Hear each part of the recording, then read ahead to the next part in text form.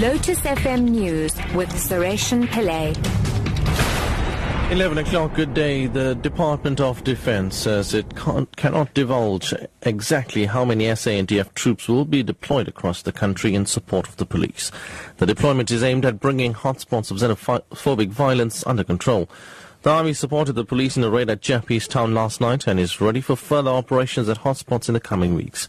The Defence Ministry's Joy Nonzukiso Peter says the SANDF will do more than just supply troops. This is really a police mandate and a police operation. Our support is not necessarily in the form of troops only. The SANDF is very wide. We've got our medical services. So when we say support, we are not only necessarily referring to troops. It's not about, human beings carrying guns only. It can be in any form. It could be transport, it could be medical services.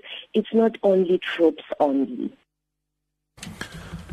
Pupils at Wesfleur Primary School in Atlantis on the Cape West Coast are receiving counselling after one of their classmates died from a stab wound. The 14-year-old pupil was stabbed allegedly by a 13-year-old outside the school on Monday afternoon. The police are investigating a case of murder. Spokesperson for the Western Cape Education Department, Paddy Atwell, says the department will continue to provide counselling where necessary. The principal reported the incident to our circuit officer and asked for assistance in providing counselling for the child's classmates as well as his brother and his mother. The school social worker and a psychologist provided counselling yesterday morning. Everybody is deeply shocked by the tragedy and we will continue to provide counselling as required. DA's parliamentary leader Mmusi Maimane says he will ensure that the DA stays relevant to all of its members if he's elected party leader. Maimane announced at the weekend that he would stand for the position being vacated by incumbent Helen Ziller. Some commentators have said the party will lose the support of whites if it is led by a black person. Maimane rejects this and says the DA is a multiracial party and serves the interest of all South Africans.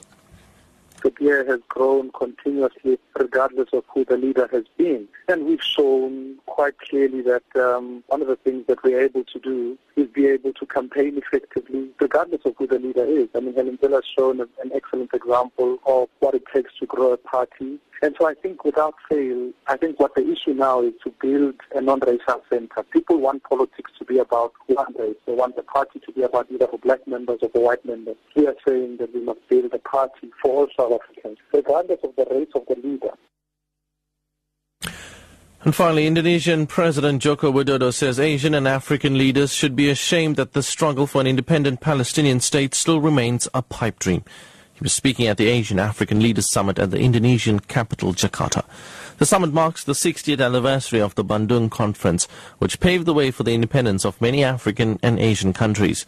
Speaking through an interpreter, President Widodo said it's incumbent upon Asian and African leaders to ensure that the Palestinian quest for statehood is achieved as soon as possible. For 6 decades, the world and us and ourselves, we are still indebted to the people of Palestine. The world seems helpless when seeing the plight of the Palestinian people who live in fear and injustice as a result of a long-standing occupation. We should not turn ourselves from the devastation of the Palestinian people. And we have to struggle with them together. We have to support the birth of an independent Palestine. Your top story at 11 o'clock, the Department of Defense says it cannot divulge exactly how many SANDF troops will be deployed across the country in support of the police. I'm SARESHEN Pilllay. Back at 12 o'clock.